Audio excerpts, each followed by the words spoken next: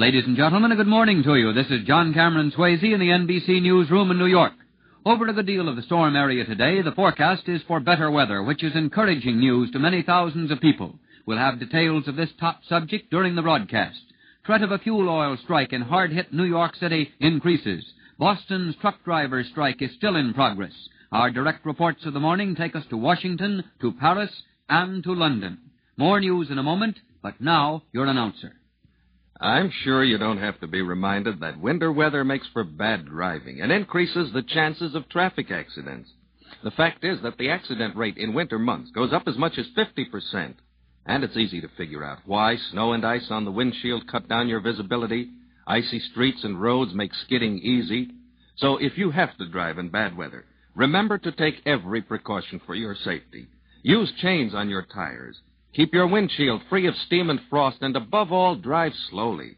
It's easy to take chances, but it's just as easy to be careful, and every chance you take may mean the one accident that will lead to death or injury. The odds are against you if you drive carelessly in bad weather, and caution pays off in safety. Now back to the newsroom. The Weather Bureau says that generally over the storm area stretching from the Texas Panhandle to the East Coast, the worst is past. While that is encouraging, it definitely does not solve the problems of thousands and thousands of people in hard-hit areas.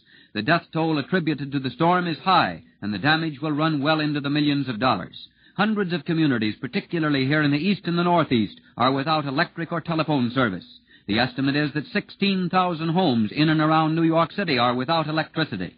What happens in that case? Well, here's exactly what happened in one of them. It's a first-hand report because this is what happened to the suburban Swayzes who are now living in a New York hotel.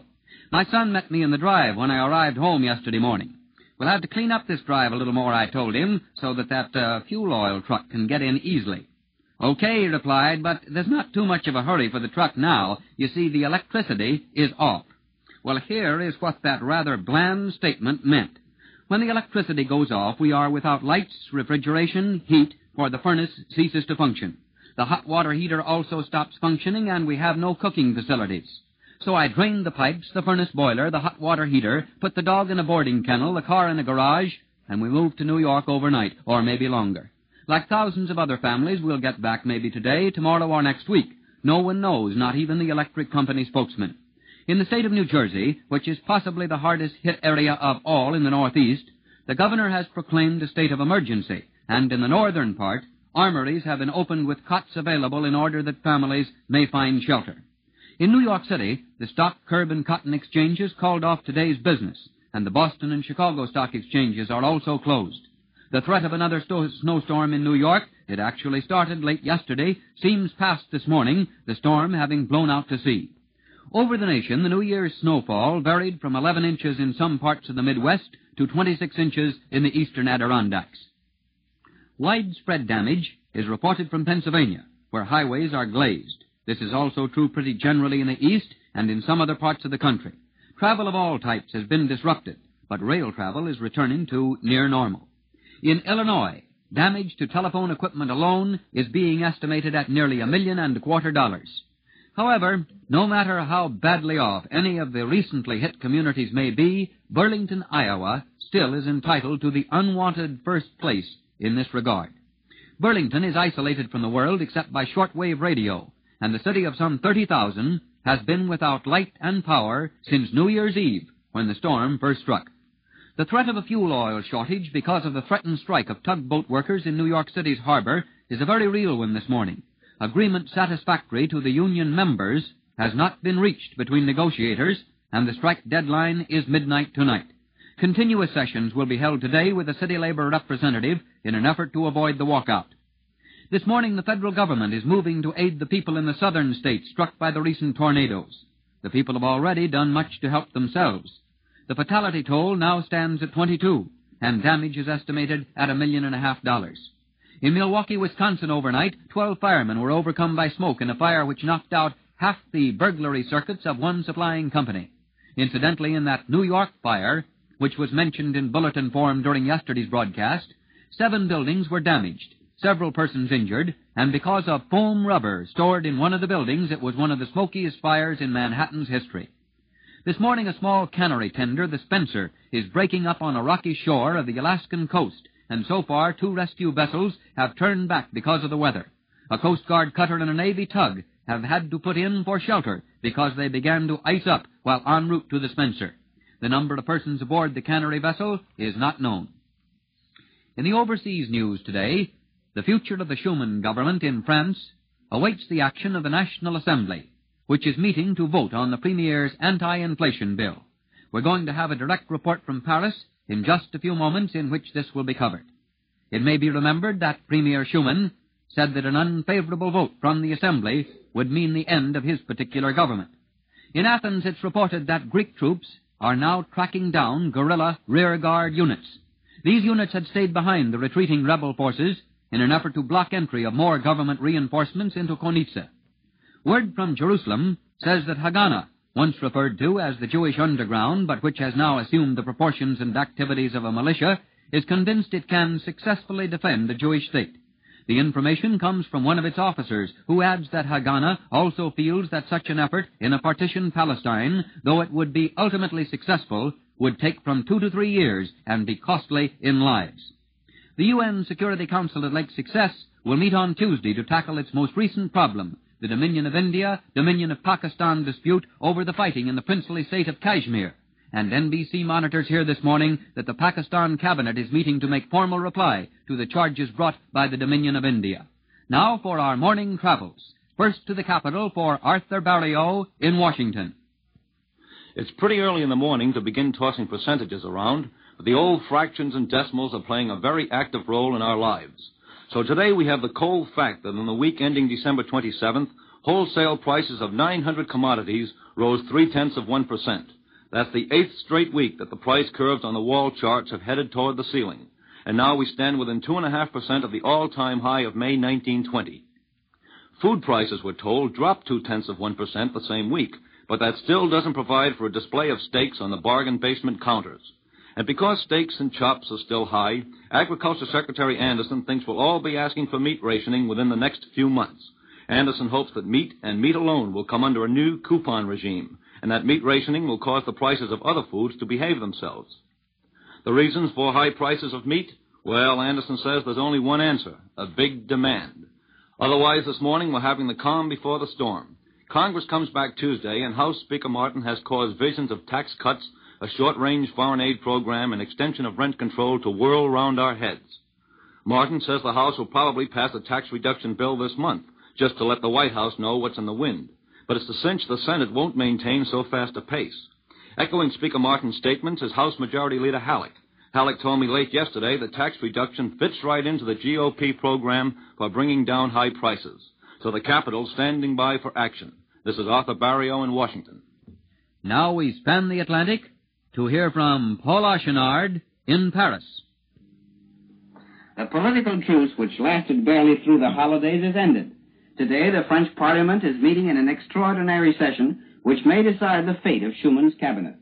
For the Premier is determined to ask for a vote of confidence on his financial policy. Early next week, there may be a cabinet crisis in France.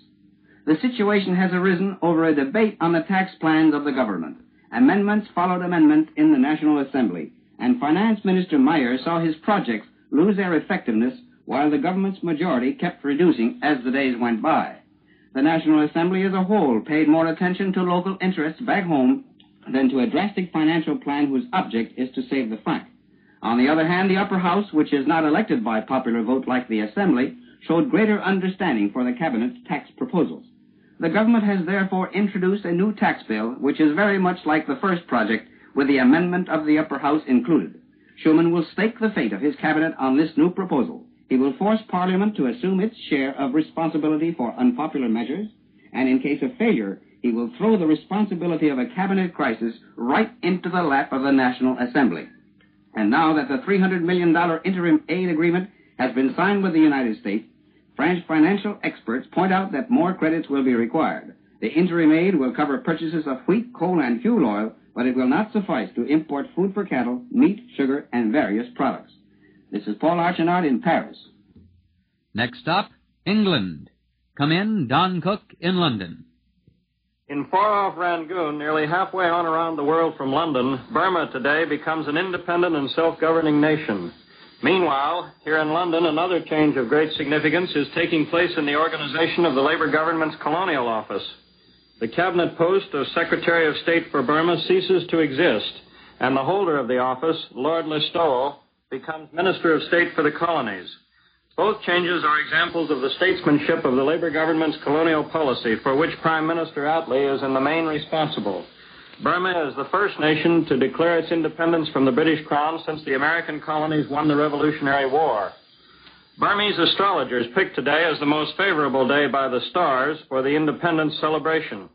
The Union Jack will come down from Rangoon Government House, and the Burmese national flag will go up in its place. Then Sir Hubert Rance, last British governor of Burma, will drive in procession through the streets of the city and embark aboard the British cruiser Birmingham for home. Lord Listowel's new post gives the Labour government 3 ministers to deal with colonial affairs. Though the Union Jack is going down in Rangoon today, the sun still never sets on Britain's far-flung colonial possessions. In Britain's present economic difficulties, the colonies remain a prime asset. One of the 3 ministers at the colonial office will be traveling in the future to deal with problems on the spot throughout the world, while the other 2 direct policy from London. This is Don Cook in London. Here in the United States, in the labor news, the first day of the cables workers' strike in 4 companies appears to have cut down the amount of traffic that is normally handled with the Pacific. However, it apparently did not reduce the flow of transatlantic messages, as the companies say supervisory employees were able to handle all traffic. In Boston, the strike of some 6,000 AFL truck drivers is now in its 3rd day, and there are no signs of settlement.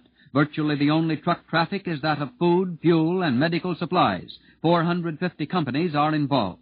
In Manila, the gasoline shortage has been eased through an at least temporary settlement of the strike of major oil company employees. An overnight speaker in this country was the Navy's Director of Public Relations, Rear Admiral Felix Johnson, and the Admiral told the graduating class at Annapolis that the public should get all the information possible without violating security. He said, in part, it's up to us to tell the taxpayers what is being done with their money. More news in a moment. Now, your announcer. Is your child's school giving him the best possible education to fit him to do his job as a citizen? In many American communities, the answer is no. For throughout our country today, millions of children are going to school in crowded classrooms, are doing without essential supplies such as paper and textbooks, and in many cases are being taught by poorly trained substitute teachers. Many of the best teachers in our school systems have been so overworked and underpaid that they've left their profession, and their places are filled with inadequate teachers or not filled at all. And the reason for all this? You, as a parent and a taxpayer, simply haven't been paying enough attention to what's been going on. The situation can be corrected if you will investigate the educational conditions in your community and join with community groups to take positive action that needs to be taken if our children are not to be cheated out of the good education they deserve. Now, once again, back to the NBC newsroom. Near Salem, Oregon, a logging truck crashed through a bridge along a country road, completely wrecking it. And then officials learned that the stork was expected in 3 homes separated from hospitals and doctors by the missing bridge. So the county borrowed a movable bridge from the state and is making an all-out effort to get it installed. And unless the stork shows an awful burst of speed, they figure they'll make it. In Philadelphia, the city needed new motor cars for official work and advertised for bids with the old city cars offered as trade-ins. They received 2 offers from dealers who said they would supply new cars and pay additional cash as well. So Philadelphia is buying 258 new motor cars, trading in old ones, and making $10,000 cash on the transaction because the dealers can resell the old trade-ins for such a high price. That's the story, folks. John Cameron Swayze saying goodbye from the newsroom in New York. This is NBC, the National Broadcasting Company.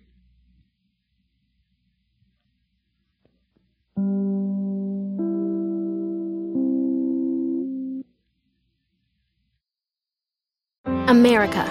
We are endowed by our Creator with certain unalienable rights: life, liberty, and the pursuit of happiness. At Grand Canyon University, we believe in equal opportunity, and the American dream starts with purpose. To serve others in ways that promote human flourishing and create a ripple effect of transformation for generations to come. Find your purpose at Grand Canyon University. Private, Christian, affordable. Visit gcu.edu.